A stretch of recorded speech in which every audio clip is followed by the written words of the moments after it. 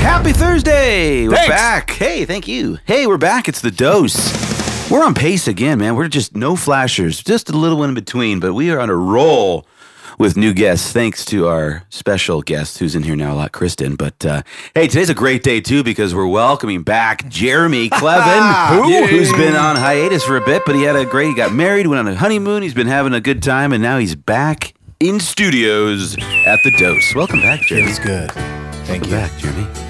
Welcome back. Welcome Still got the filthy guy behind the glass over there. filthy guy. Gets dirtier every time you talk Right, about you're it. an animal to a guy that is filthy.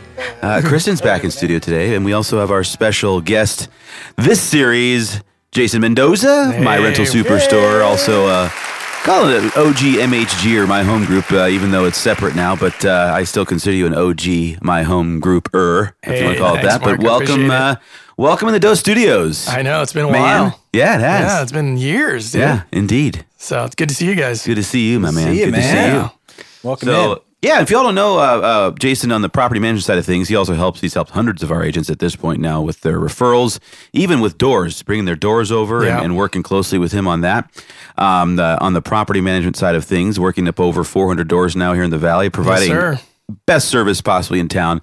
So, Jason, for folks that need property management help, why don't you give a little shameless plug of where they can find your info to reach out if they need any questions or doors handled. Yeah, absolutely, man. I mean, you can find me at myrentalsuperstore.com. You can call me direct.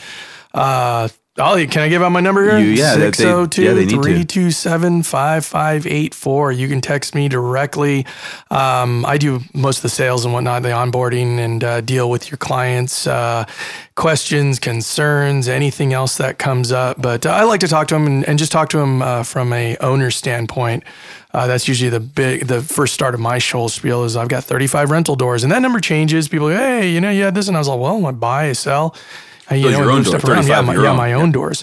And so that's what puts me in position to go like, hey, I can relate from A to Z, the whole thing. And let me talk to your client and just tell them, hey, this is how it goes and whatever. And then, ultimately I'm taking care of them while they're renting. And then when it's time to sell, turn it right back over to the agent there at My Home Group because I love you guys and want you to be able to make your commissions and do your thing. But I want to take care of that client for you while I have them in my hands because there is nothing worse than turning over somebody to a property manager and they just completely drop the ball on you because it makes you look like a jerk. And so that's my thing. And not just My Home Group agents too, other agents outside the organization too. It's all across the board. A lot of different agents from different agencies and whatnot that will send people over, people that come and go and whatnot. They'll keep my stuff, my information handy, and I like to help them out as well. And so, it's just really important. It's a big space to take care of. We are the offensive linemen of the real estate world. Nobody really sees us until we do something wrong, and so we don't get a whole lot of calls for that because we work really hard to try to keep things above the level, keep things going for our owners, and keep things happy, copacetic for the tenants as well. So I want to get into the property management stuff, down the road, maybe the next day or two. Sure. What agents need to know, right? Maybe what they need to not necessarily not know, but stay away from potentially. And then obviously what you can do and handle and the service that you provide and where that can come in to kind of backfill, an agent's business and whatnot. But for me, where I was hoping we could start, we were chatting a little bit offline. You teach a class for all agents. I think it's one of the reasons we've had a lot of synergy along the ways because you've always been an open book. You've always wanted to lead with abundance, lead with value, and kind of give first, So, but that class is kind of surrounded on like how to find deals. So I want to talk about like maybe some components of that class you teach on how agents right now, because obviously we know deals are becoming at a premium. Yeah, things are getting a little tough out there. So how do we find deals? How do we create more opportunities? And then maybe today also on how we, Kristen had an idea on how we can turn, rentals or potential even rentals or tenants into to purchasers or into deals on that front too. Oh, for sure. Because that's really what it's all about is trying to put some sort of value into the agent's pockets and whatnot. Because like Jeremy said, the market's getting a little weird out there. It's capitulating. It's kind of, is it going up? Is it going down? Is, what's going on out there? And so, right now, the class that I was teaching is, how to find valuable investment deals in an overpriced market. Well, even in a declining market and an increasing market, I think one of the things is to just kind of stay out there and really look at different avenues. And, we were talking a little bit offline. It's like there's different people that you can go to that are in the business that do things a little different, aside of buyers and sellers. You got wholesalers. Well, it's not just looking at, hey, what does the wholesaler have, that they're firing it out and whatnot.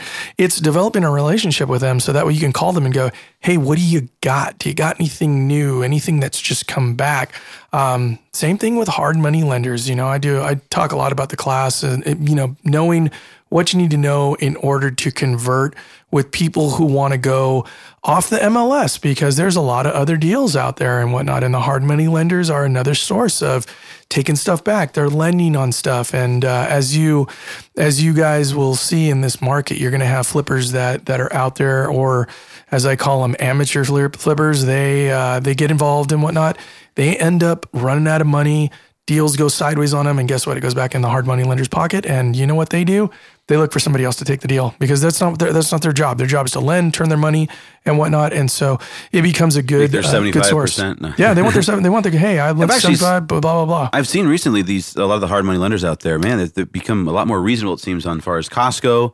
I mean, granted, there's more of a premium to use hard money given that the terms and what they do, lighter documentation, things of that nature, and just again more risky. But seeing that I don't know if you've seen that and I'm talking interest rates and overall costs or fees to do that type of loan. So have you seen that? Are they increasing it now, or are they kind of staying steady? I've seen it. I saw them stay steady. I've seen some people are starting to come up just a little bit because the entire market is starting to go up. But I do see some of the hard money lenders that have been a little bit more fee friendly on points. Points are 1% of the loan for every point, and so they'll do things like that and whatnot. But as this market gets a little more tighter, you're going to see them start to have to get possibly more competitive and whatnot, just to continue to keep the business and keep things rolling. But again, like I said, they will have deals that they lend on, and people get in trouble. It's just it's the nature of the game. Everybody wants to do it. Everybody wants to be property brothers and whatnot. But it's very difficult and whatnot. So the hard money guys are obviously at a premium. There's not a lot out there. Obviously, if we can get into a relationship with them, I think that could be beneficial for us. Could be a little bit challenging. How else are you kind of, coaching folks on how to find deals? Yeah, so I'm telling them to go out and look for other people that are direct to the public that are going to be looking for an option to pick up clients. And another one that I tell them, it's a golden nugget, is personal bankers, man. Bankers are direct to the public. They talk to them all day, all night, and there's high turnover in banking. Banking is completely different than when you were, you might have remembered you were a kid, or you might have heard your parents talk about it going in. The banker's there for 20 years. No, they turn them over. They turn these guys over all the time, and they move them around. Well, if you go in there and you just start developing that relationship as well, they are constantly looking for an agent to come and talk to and actually turn the client over for. They don't have a license. They can't earn any commission, but they need resources. And so that's been another way. And I'm telling people, hey, go use the old thing, knock on doors, but this is B2B, business to business, knocking on doors versus going out through the neighborhood. It's going in there. Yeah. Go with a purpose, right? Absolutely. Go with a purpose and look for somebody who's got a large net to cast. They're casting it. Go over there and be that agent that they're looking for, because they need you. They absolutely need you. So that way they can refer it out and everything like that. So it's all about really developing those personal relationships to start finding these different avenues to start getting more clients. That's what it's all about, is can I pick up more clients, and how am I going to do it in different ways? Yeah, relationships. Absolutely, relationships, and just putting your mind to it, going like, how am I going to do this? Well, these are things that I've thought about, things that I've done myself. Like Mark mentioned before, I used to be an agent at my home group before I decided to go out in property management and do my own thing. And it was different avenues that I would go and utilize in order to put more money in my pocket, because that's the name of the game. It's kind of building out that network, right? As an agent, we have a responsibility to build out that network. Who's our CPA, or who is our divorce attorney contacts? Who are our kids' classroom and teacher? There's networks in communities, all everywhere we look, and. It kind of floats back down to, creating, ultimately, here's a shameless plug for you, Mark. Yes.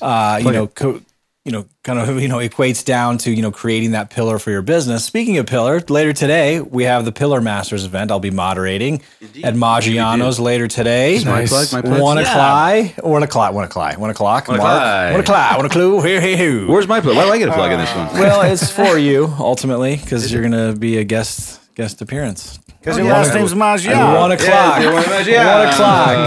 Pasta. All right, let's pick it up tomorrow. Thanks to our sponsors. VIP Mortgage. Alanis Morissette. Alanis Morissette. Geico. We do. Alliance Property Inspections. All right, thanks, y'all. See you tomorrow. See you.